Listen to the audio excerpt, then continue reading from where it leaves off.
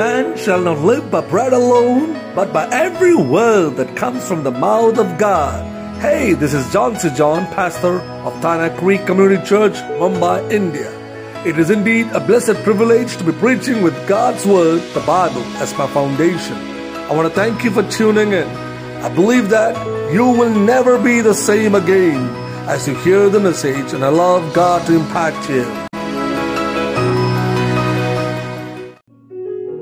Almost all Christians around the world are celebrating what they call as Good Friday. I do not know what motivates them to say that this Friday alone is good, because in the book of Psalms, it clearly says, "This is the day that the Lord has made, and I will rejoice." So whether it's Sunday, Monday, Tuesday, all 7 days of the week, every day of the year, I would call it good, because every day is a day that God has made for me. God has made it for you as well. But obviously, there were reasons why they call this Friday as Good Friday. They connect it with the death of Jesus on the cross. The death? Is that something good? Do you celebrate it? Oh yes, some of them do. Why was it good? There are many reasons why Christians would call this Friday as good. But I look at the Father up in heaven. He looked at His Son, who's being tortured, humiliated, beaten, and finally crucified on the cross, almost naked. And people kept laughing at Him. And when the Father up in heaven looked at His Son, His heart was broken. I'm sure His heart was broken. Because as a father, when I see my daughter in pain, I feel the pain. I'm sure He felt the pain. Will He call it good? I'll leave it up to you. But I thank God that Jesus died on the cross for my sins. I would like to tell you that Jesus didn't die on the cross only for me, only for Christians. Jesus died on the cross for the whole world, so that you and I do not have to pay the price for the sins we do. He paid it all. All that you and I need to do is just to believe in Jesus Christ, and then you are saved. What are you saved from? You're saved from sin. You're saved from eternal death, which is hell. You're on the way to heaven. The same Jesus who came to this earth 2,000 years before, while He was going back to heaven after the crucifixion, He came back to life on the third day, which many people today call as Easter Sunday. 2 days from now, the world will be celebrating Easter Sunday. We would call it the Resurrection Day. After that, Jesus went to heaven. Before He left, He said, "I'm coming back again." Jesus is coming back again, my friend. He's coming. But now when He comes with a very special reason, just like the first time. But this reason is different. The first time when He came to save me. He came to save all those who would believe in Him. But this time when He comes, He's going to take all those who believe in Him to be with Him forever. Including me. I'm going. I will never, ever have to go to hell. I have tough times on earth. I have challenges on earth. But it'll all be over. I'll go to a place where there will always be joy, where my Heavenly Father is. That's my life. Blessed assurance that Jesus is mine. Amazing grace that saved a wretch like me. That same Jesus loves you, my friend. He loves you. I would like to go into the word that I have been preparing in the last few days. One of my friend, he put this thought in me, and I'm going to develop a message on that topic. Possibilities in the midst of impossibilities. I will repeat that. Possibilities in the midst of impossibilities. You may be asking yourself, or you may be asking people around you, will this happen? Can this be possible? Everything is gone. Look at the situation around us as of today.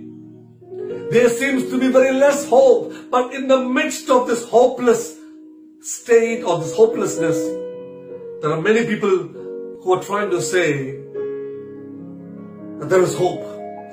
This is just a short phase. It will all change. Yes, my friend, this will change.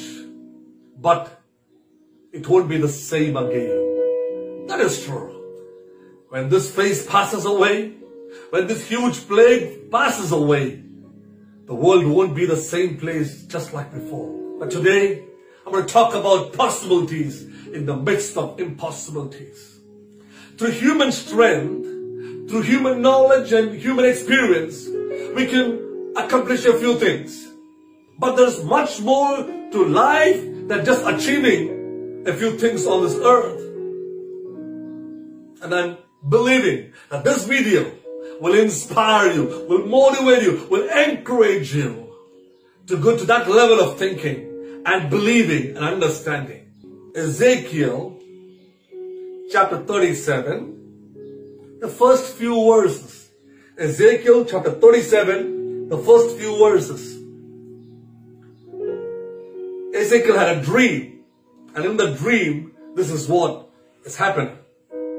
The Lord took hold of me, and I was carried away by the Spirit of the Lord to a valley filled with bones. Valley filled with bones. He led me all around among the bones that covered the valley floor. They were scattered everywhere across the ground and were completely dried out. The bones were scattered all across the floor of the valley, and they were dry bones. Then he asked me, the Spirit of the Lord asked me, Son of man, can these bones become living people again? Can these dry bones become living people again? This is talking about Israel. Yes, the same Israel that you see today. That Israel that once enjoyed God's choicest blessings. Even today they will enjoy. But because of their disobedience, they have gone through tough times, very hard times. They were almost wiped out from the face of the earth. But God did not let that happen. Will God bring them back to that same state that He wanted them to be, that He dreamt about them before? Yes. But I would like to pick this passage and speaking to even our personal lives. Can your dry situation change? Can that parched land where nothing can grow, can there be a change in that? Is it possible, my friend? Everything looks tough. It's going out of my hand. I feel I'm going to lose my job. Maybe because of this COVID-19, you may be scared, thinking, I'm going to lose my life. Or how will my tomorrow be? You're worried about it. You're afraid. You do not know what's going to happen next. I understand that. But our tomorrow is not in our hand. As human beings, we get anxious.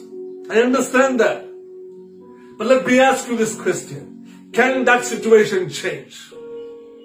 Will there be a better tomorrow? Maybe if I put it this way. Out of the ashes, can something bright, can something living come? It's dead. It's burned. It's dried and gone. Can there be life? Yes.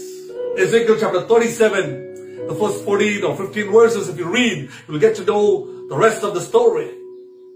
God is asking Ezekiel, will these dry bones live again? You know what the answer Ezekiel gives? God, you know. Which means, you know when they live or not. I am not the one responsible. I really do not know much about my tomorrow or or anything. But one thing that I know, that God, you know, you are aware of it. You have the complete authority over it. You have the right over it. God, you can handle it. I believe in you, God. If you want them to live, they will live. That's exactly what Ezekiel is trying to tell. And the rest of the passage as you read, God tells Ezekiel, prophesy over this dry bones. Prophesy. Speak over it. My friend, that is the first thing I would like to tell you. Speak over your dry situation. By faith in the living God, by faith in Jesus Christ, speak over your impossible situation. Trust in Jesus and say, it will work out. I do not know how all these things are going to come together, but I do know one thing, that my God is able to do it. Speak over your situation. Trust God. Believe Him. And so God told Ezekiel, prophesy over these dry bones. And Ezekiel began to prophesy, and the passage says, as he began to prophesy, the bones began to come together. There was a huge rattling noise on that valley bed. And the bones began to come together, and all the nerves and every part of the bone began to be covered with flesh and skin. And when Ezekiel looked at that valley floor, he found one thing now. No more dry bones, but human bodies lying all across that valley.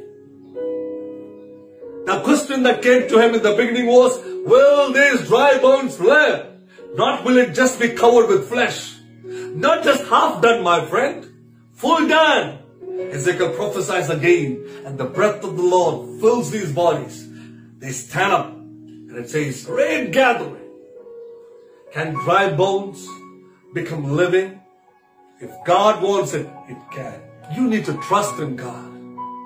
Trust in Jesus Christ.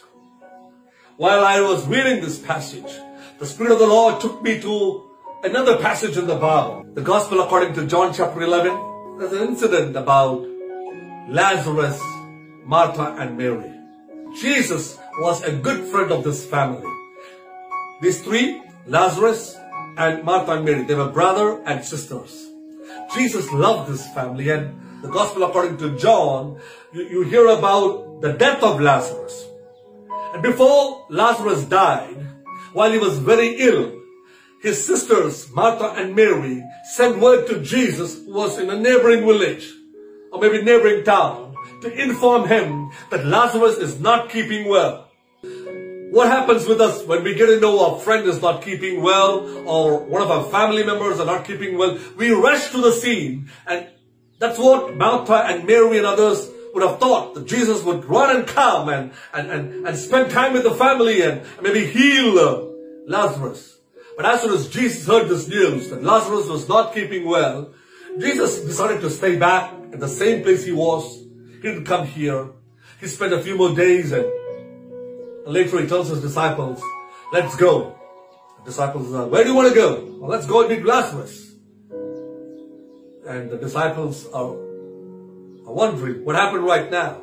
Jesus tells them that, he's asleep. They didn't understand. If he's asleep, somebody can wake him up, right? But he was trying to tell them that, yes, he's dead. So let's go now. Doesn't it look strange that Jesus waited for Lazarus to die, and then he's visiting the family?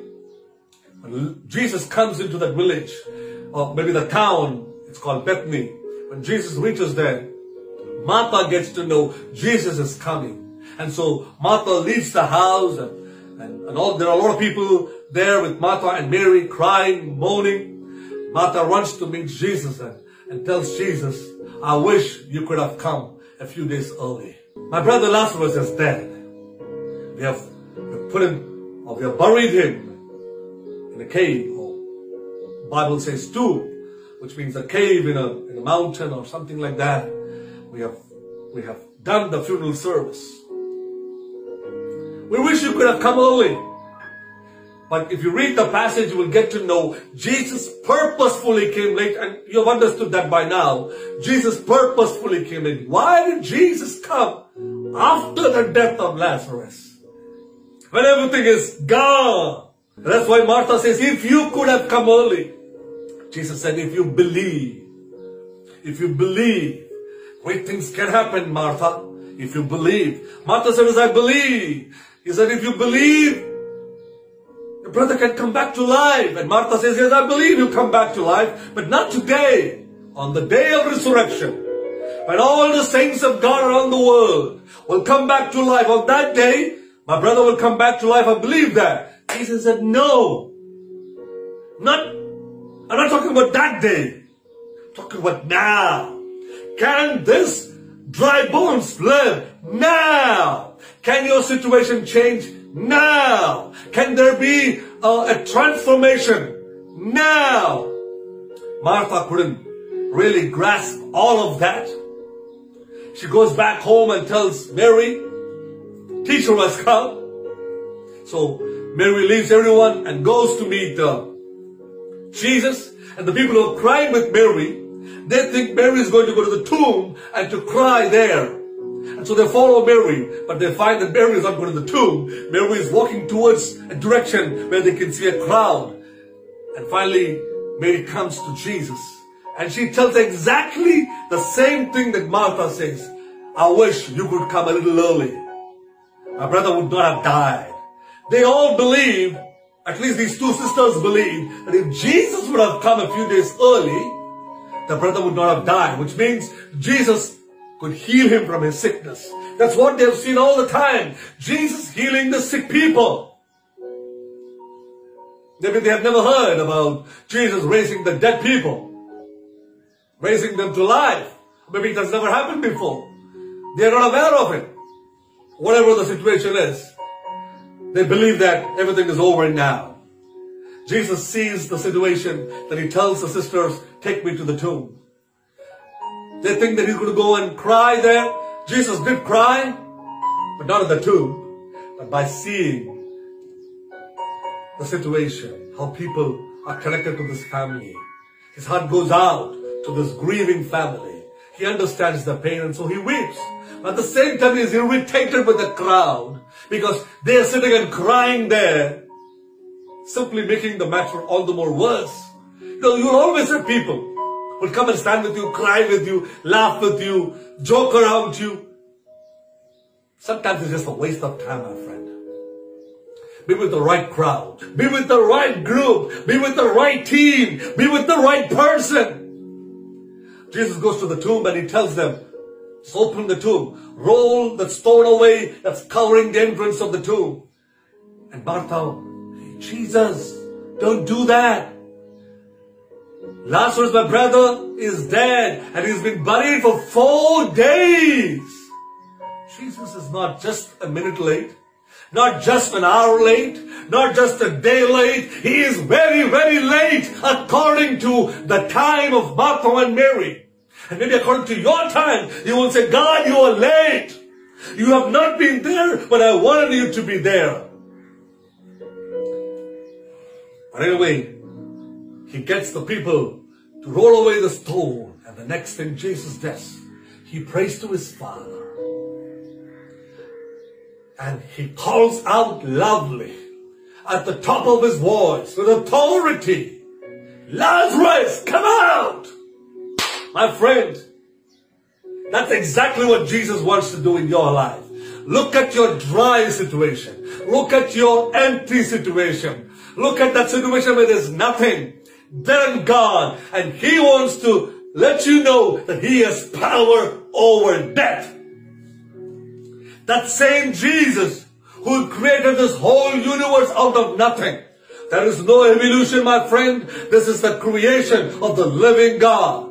That same Jesus can look at your empty life, your dried and dead and gone life, and he can say, Lazarus, come out. He can say, let life come out. You know what happened next?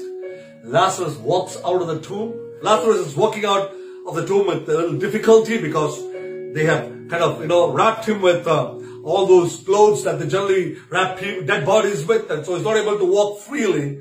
Jesus asked the people, just untie him. Remove all those, bondages. Remove those bondages. Let Lazarus walk out free. My friend, he is able to bring you out of your situation, to break those bondages and to set you free. My Jesus is able to do that. He can speak into your dry situation. He can speak into your dead situation and he can change it. But all you need to do is have faith in him. Trust in him. He can change your impossibilities into a possibility.